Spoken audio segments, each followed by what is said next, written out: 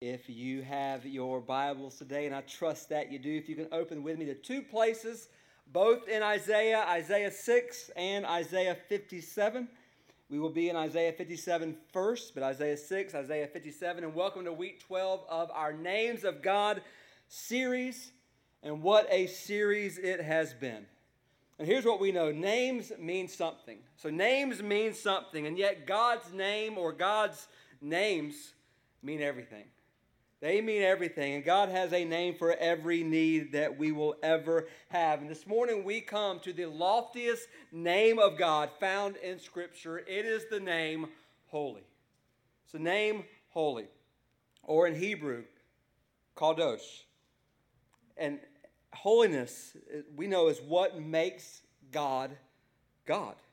The holiness of God sets God apart from everyone and everything else. God is in His nature holy, His word is holy, His ways are holy, His attributes are holy, and His name is holy. And the only two instances in Scripture where men are permitted to see into the throne room of heaven and to see God in all of His glory, Isaiah 6 and Revelation 4, both of those instances, they hear angelic beings declaring the holiness of God. When man, albeit for a moment, get a glimpse of God, it's always God's holiness that overwhelms him. Therefore, what we must see more than anything else, what we must desire more than anything, is to see God for who He truly is, to see God in His fullness. And we live in a world where many people struggle to believe in the existence of God, or if He does exist, can we actually even know Him? Others believe in Him, but when the subject of an intimate, personal relationship comes up, they are left silent.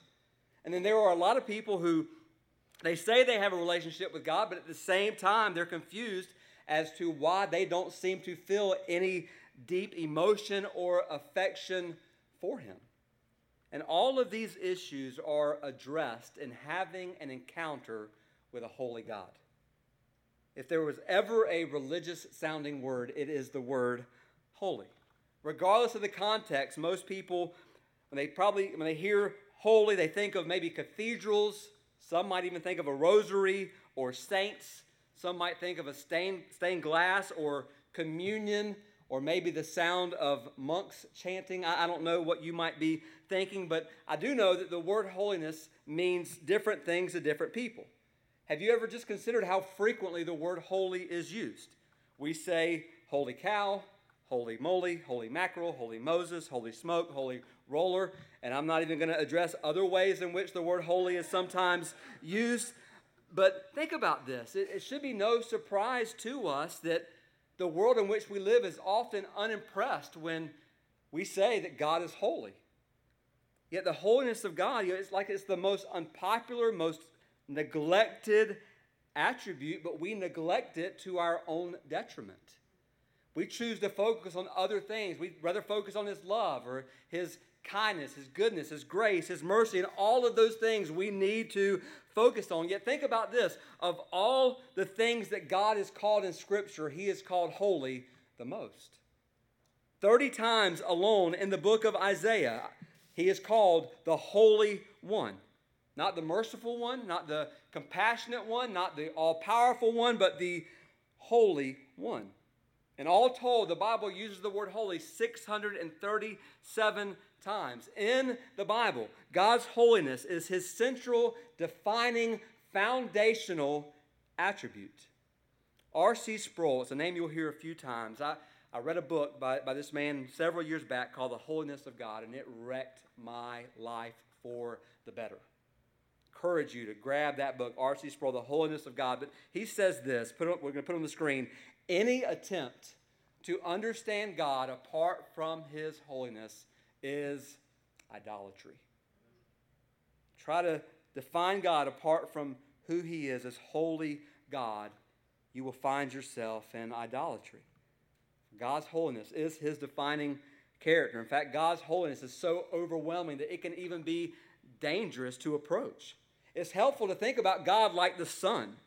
The sun is so bright and powerful that its energy radiates throughout our solar system. And it's good, it's helpful, it's beneficial for us to be within the sun's energy. But it's also, the sun is so powerful that we dare not get too close. In fact, we get too close, and what happens?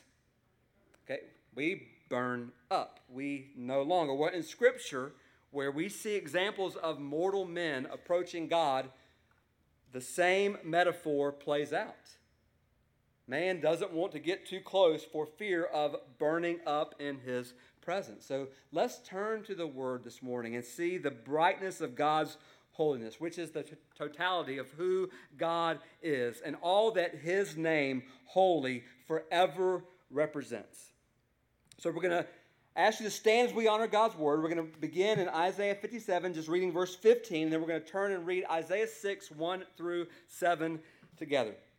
So Isaiah 57:15 says this, "For thus says the one who is high and lifted up, who inhabits eternity, whose name is holy. I dwell in the high and holy place, and also with him who is of contrite and lowly spirit, to revive the spirit of the lowly and to revive the heart of the contrite." Now if we can turn to Isaiah chapter 6, beginning in verse 1. "In the year that King Uzziah died," Isaiah writes, "I saw the Lord sitting upon a throne, high and lifted up, and the train of his robe filled the temple. Above him stood the seraphim. Each had 6 wings. With 2 he covered his face, with 2 he covered his feet, with 2 he flew. And one called to another and said, 'Holy, holy, holy is the Lord of hosts. The whole earth is full of his glory.' And the foundations of the threshold shook at the voice of him who called, and the house was filled with smoke. And I said, 'Woe is me, for I am lost. For I am a man of unclean lips, and I dwell in the midst of a people of unclean lips. For my eyes have seen the King, the Lord of hosts.' And then one of the seraphim flew to me, having in his hand a burning coal that he had taken with tongs from the altar, and he touched my mouth and said, 'Behold, this has touched your lips. Your guilt is taken away, and your sin atoned for.'" Let's pray. Father, we come before you. Again, we declare, according to your word, that your name is holy. Lord, you are holy, holy, holy. Help us today to get a glimpse of you, to see you for who you are, and help us by your Spirit to respond rightly to you. To respond rightly, God, today to what we see, to what we experience, to what we hear. Meet us here. Holy God, meet us here. Speak, we're listening. In Jesus' name, amen. You may be seated. So, holiness starts with God. Again, R.C. Sproul said the holiness of God is one of the most important ideas that a Christian can ever grapple with. It's basic to our whole understanding, not just of God, but of Christianity. And in reading Isaiah chapter 6, we're reminded that God is more powerful and He is more holy than our ability to even describe. To simplify it for us, holiness is the excellency of all that God is, in whole or even in part. Everything that God thinks, everything that God purposes, everything that God does, indeed everything that God is altogether and consistently holy. And the reality here, when we jump into Isaiah 6, is we are confronted with a national crisis. The king of Israel has died. King Uzziah had reigned in Judah for 52 years. He was one of the better kings who had reigned over Judah. For most of his career, he was noted as a king who honored God, and he was a beloved king. For many, he was the only king they had ever known. Now, the story of Uzziah ends on a sad note. 42 years into his 52-year reign, he is prideful. He busts into the presence of God, and God strikes him with leprosy for the remaining 10 years of his life. Yet, when he died, in spite of the shame of his last few years, it was a time of national mourning. People were asking questions such as, what would happen, or what's going to happen to us? Will the next king honor God? In the middle of this mourning and confusion, Isaiah went into the temple where he was reminded that although an earthly king had died, a heavenly king, the heavenly king, was alive and well. What he saw is there is a throne in heaven, and brothers and sisters, it's occupied. There's a throne in heaven, and God is on it. So Isaiah saw that although one king had lost his power, there is a true king who never will. Although one king saw his authority pass on to another generation, another king, the King of heaven, will reign from generation to generation. And while an earthly nation was mourning the passing of their king, the heavenly host was declaring the eternal excellencies of their king, that he is holy, holy, holy, and the whole earth is full of his glory.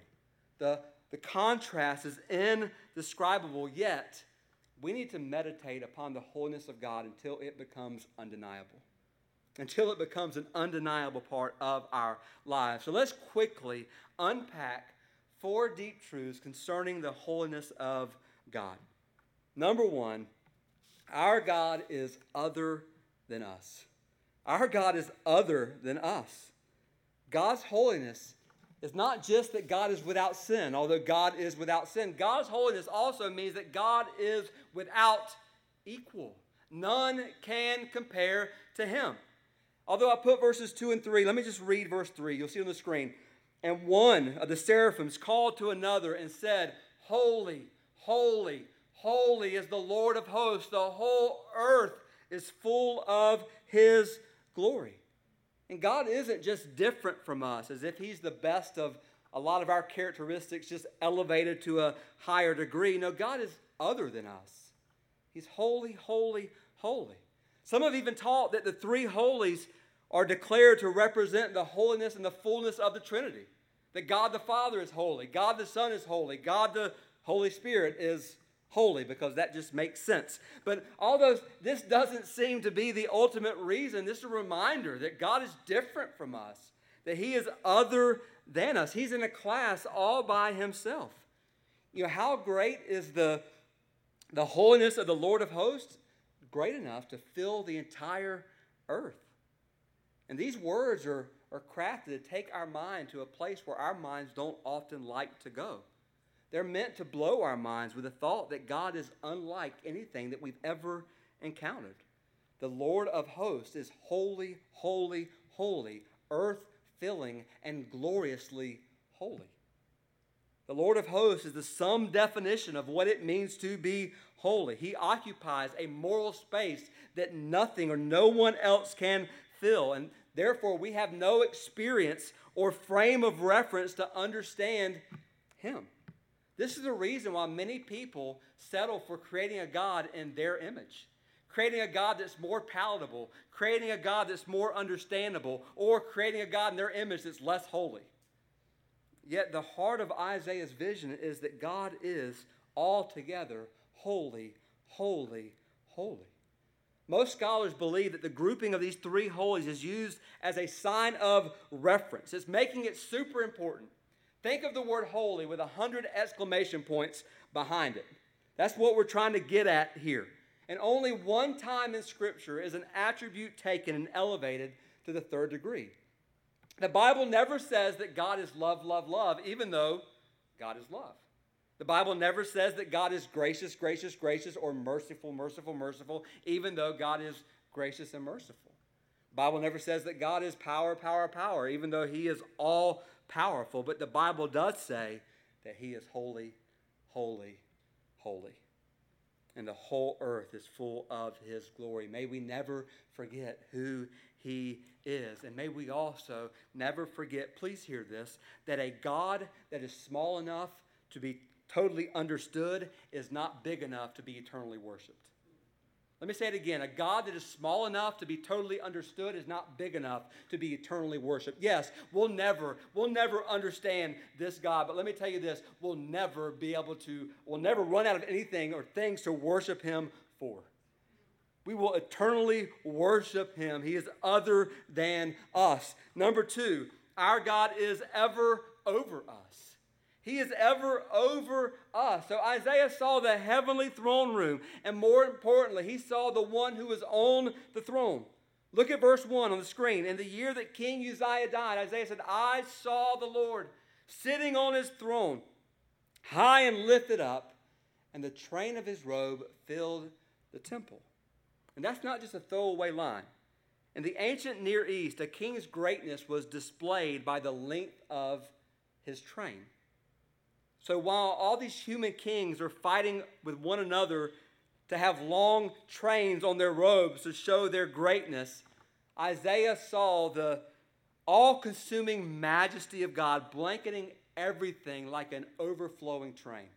His train filled the temple, and the Lord was on his throne. Don't miss it. It's an interesting fact that of the 47 mentions of the word throne in the New Testament, 35 of them appear in the book of Revelation.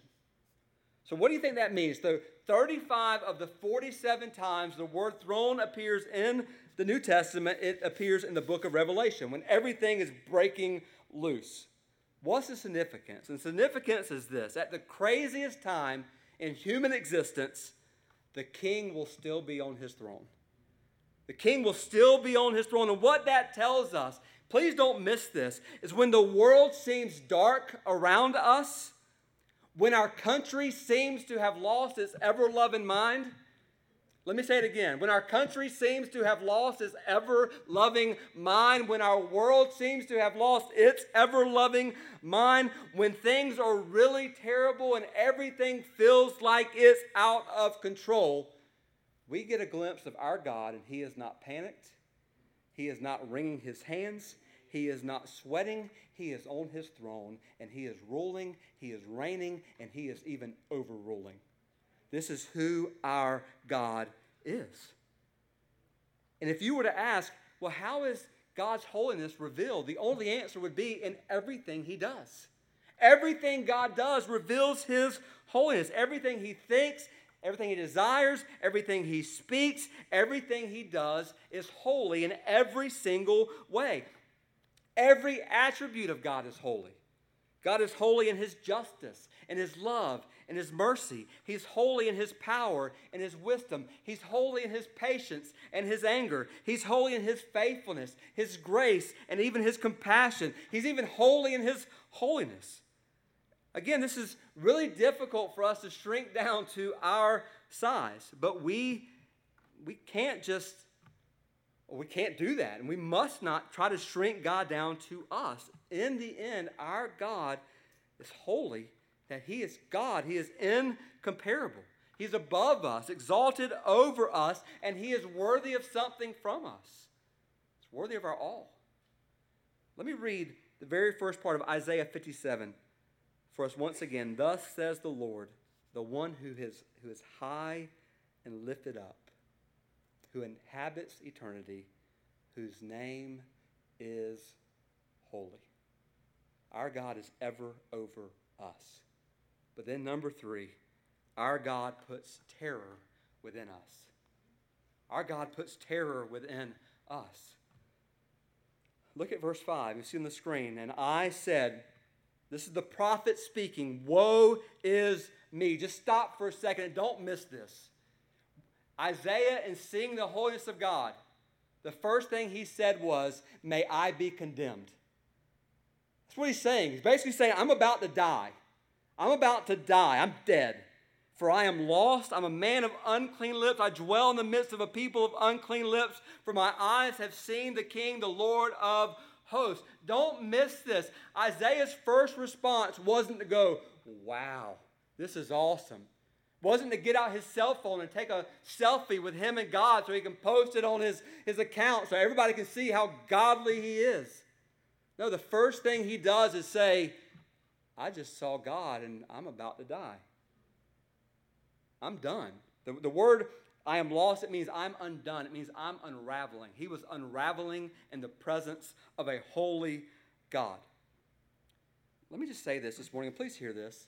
The Bible is very, very clear that our biggest problem is not that we feel guilty. Our biggest problem is that we are guilty.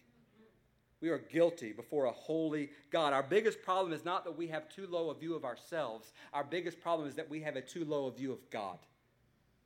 We have brought him down to our level again and again and again to where, hear this, we have no fear of him.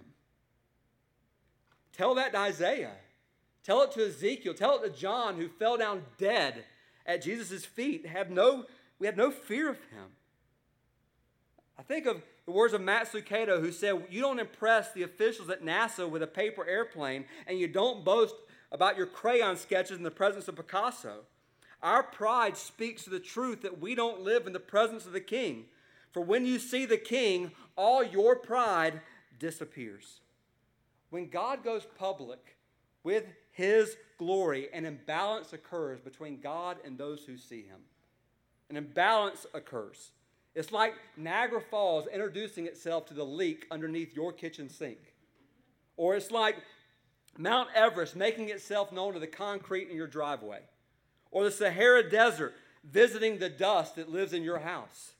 There's going to be an imbalance that's going to take place there.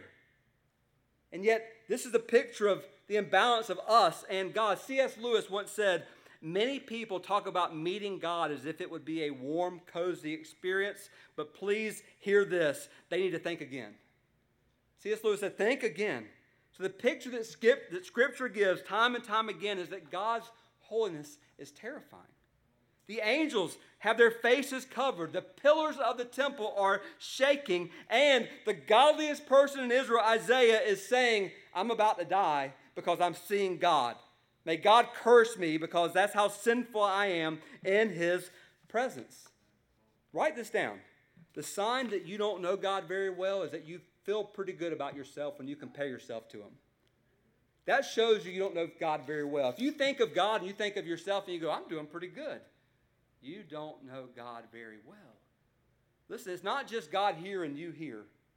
You're like, I'm doing pretty good. Because here's the problem.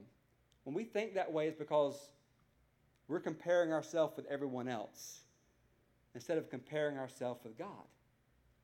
If what you do in every moment is go, well, I'm better than so-and-so, I'm better than them, or, of course, the universal standard, I'm better than Hitler. I mean, that's like the universal standard. I'm better than Hitler, so I must be good. Listen, if you want, and we get there so often of comparing and all of these things, and we go, well, we've all messed up, so God has to grade on a curve, yet God never will. God will never lower his expectation. An encounter with God is always a traumatic experience. Like I said 3 times in Scripture, Isaiah 6, Ezekiel 1, Revelation 1, where men are given a glimpse of God. They're filled with terror. They're filled with fear. It's not a warming experience for them. And then think about the seraphim. This is the only place in Scripture that the name seraphim is given. It means burning ones. They are literally burning up in the presence of God. Now, these aren't fallen angels. These are angels who have never sinned. They're holy in that they're without sin, yet they're not equal with God. For even they must shield their faces, they must shield their feet in the presence of God. So we're reminded that these burning creatures are just that. They're creatures. And even though they've never sinned, they're forever reminded that God is God. And they're not it, meaning the holiness of God will forever keep them in their rightful place. And the holiness of God, if we know it, will keep us in our rightful place. Several years ago, a study went out throughout the church as a whole that revealed the main reason most people stopped attending church. The number one reason given was that most people said they were bored by church attendance.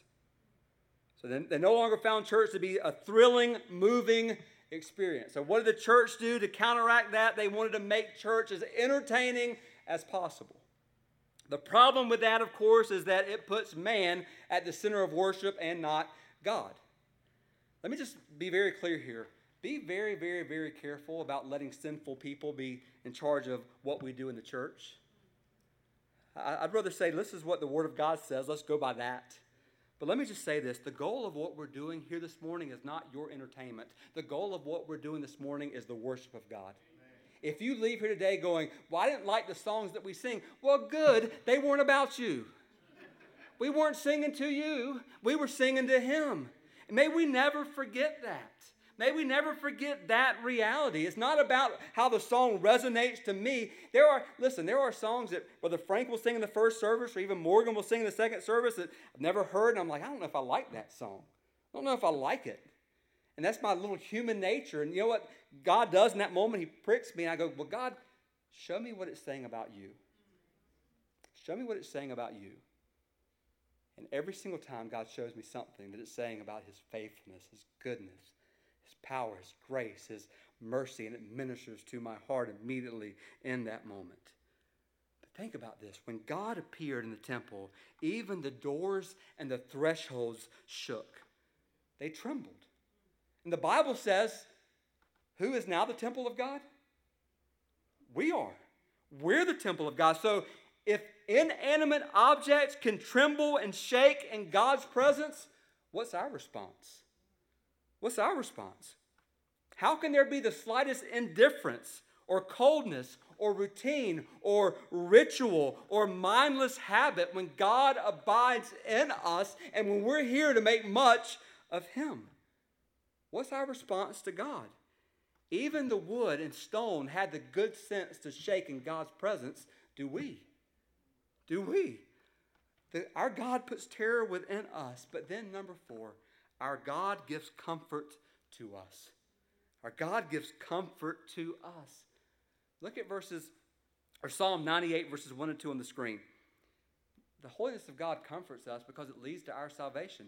Oh, sing the Lord a new song, for he has done marvelous things.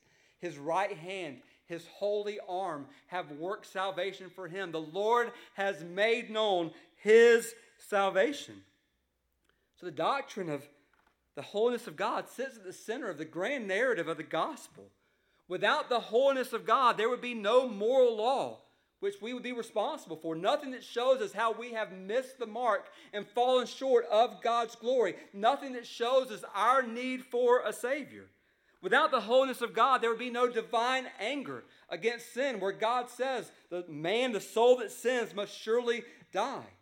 All have sinned and fallen short of the glory of God. The wages of sin is still death. Without the holiness of God, there would be no perfect Son who comes as an acceptable sacrifice for sin. Without the holiness of God, there would be no vindication in the resurrection where Jesus conquered sin and the grave. Without the holiness of God, there would be no final defeat of Satan. Without the holiness of God, there would be no hope of a new heaven and a new earth where holiness will dwell over us, but holiness will also live in us. Listen, every situation, every terrible circumstance that you have gone through, that you are going through, that you will go through, is under the careful sovereignty of one who is completely holy. And it might not always feel that way, but God is in control. What he does is always right. What he says is always true. What he promises, he will always fulfill, always. Preach that to yourself over and over again. In fact, preach this to yourself over and over again. Evil is not in control of your life. Injustice is not in control of your life. Corruption is not in control of your life. Cancer doesn't have the last word in your life. Satan will not have the victory in your life. God has the final word. And if you are a child of his, God gets the victory. And God is and forever will be worthy of our trust for one simple reason. He is holy. He is holy. And our holy God is also a gracious God. So where does a look at the holiness of God lead us? It leads us to celebrate his grace. Look at the very end of verse 7 of Isaiah 6. Isaiah cries out, "Woe is me, I'm undone. Sinful person. I live in the midst of sinful people." And a seraphim flies to him with a burning coal, touches his mouth. And then in verse 7 it says, "And he touched my mouth and said, Behold, this has touched your lips. Your guilt is taken away. Your sin atoned for." Brothers and sisters, because of his grace, we are accepted and not rejected by him. Because of his grace, we have become aware of the sin that infects all of us. Because of His grace, we run to God for help instead of running away from Him in fear. Because of His grace, God appointed His perfect Son to be the perfect Savior and perfect sacrifice for us and imperfect people. Because of His grace, we experience both the conviction of our sin, but also the desire to live before Him in holiness. And because of His grace, we have been invited to live in God's presence forever and ever. The holiness of God decimates our self-sufficiency and drives us to the Savior. Listen, God reveals Himself to us. And it's not a warning to run away from Him. It's an invitation to run to Him for the grace that He gives to us. In fact, let me end today with the words of a 17th century scholar. Stephen Charnock writes these words concerning God. Power is God's hand or arm. Omniscience, His eye. Mercy, His affections. Eternity, His duration.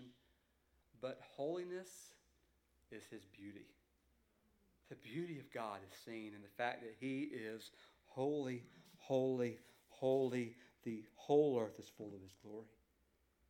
Today, maybe for the first time, you see God in all His holiness and you see yourself in your sin. Cry out to God. Ask Him to forgive you of your sin. Ask Him to save you through what Christ has done for you. Call the name of the Lord and you will be saved. Maybe you're here today and it's been a long time since you dwelled on the holiness of God.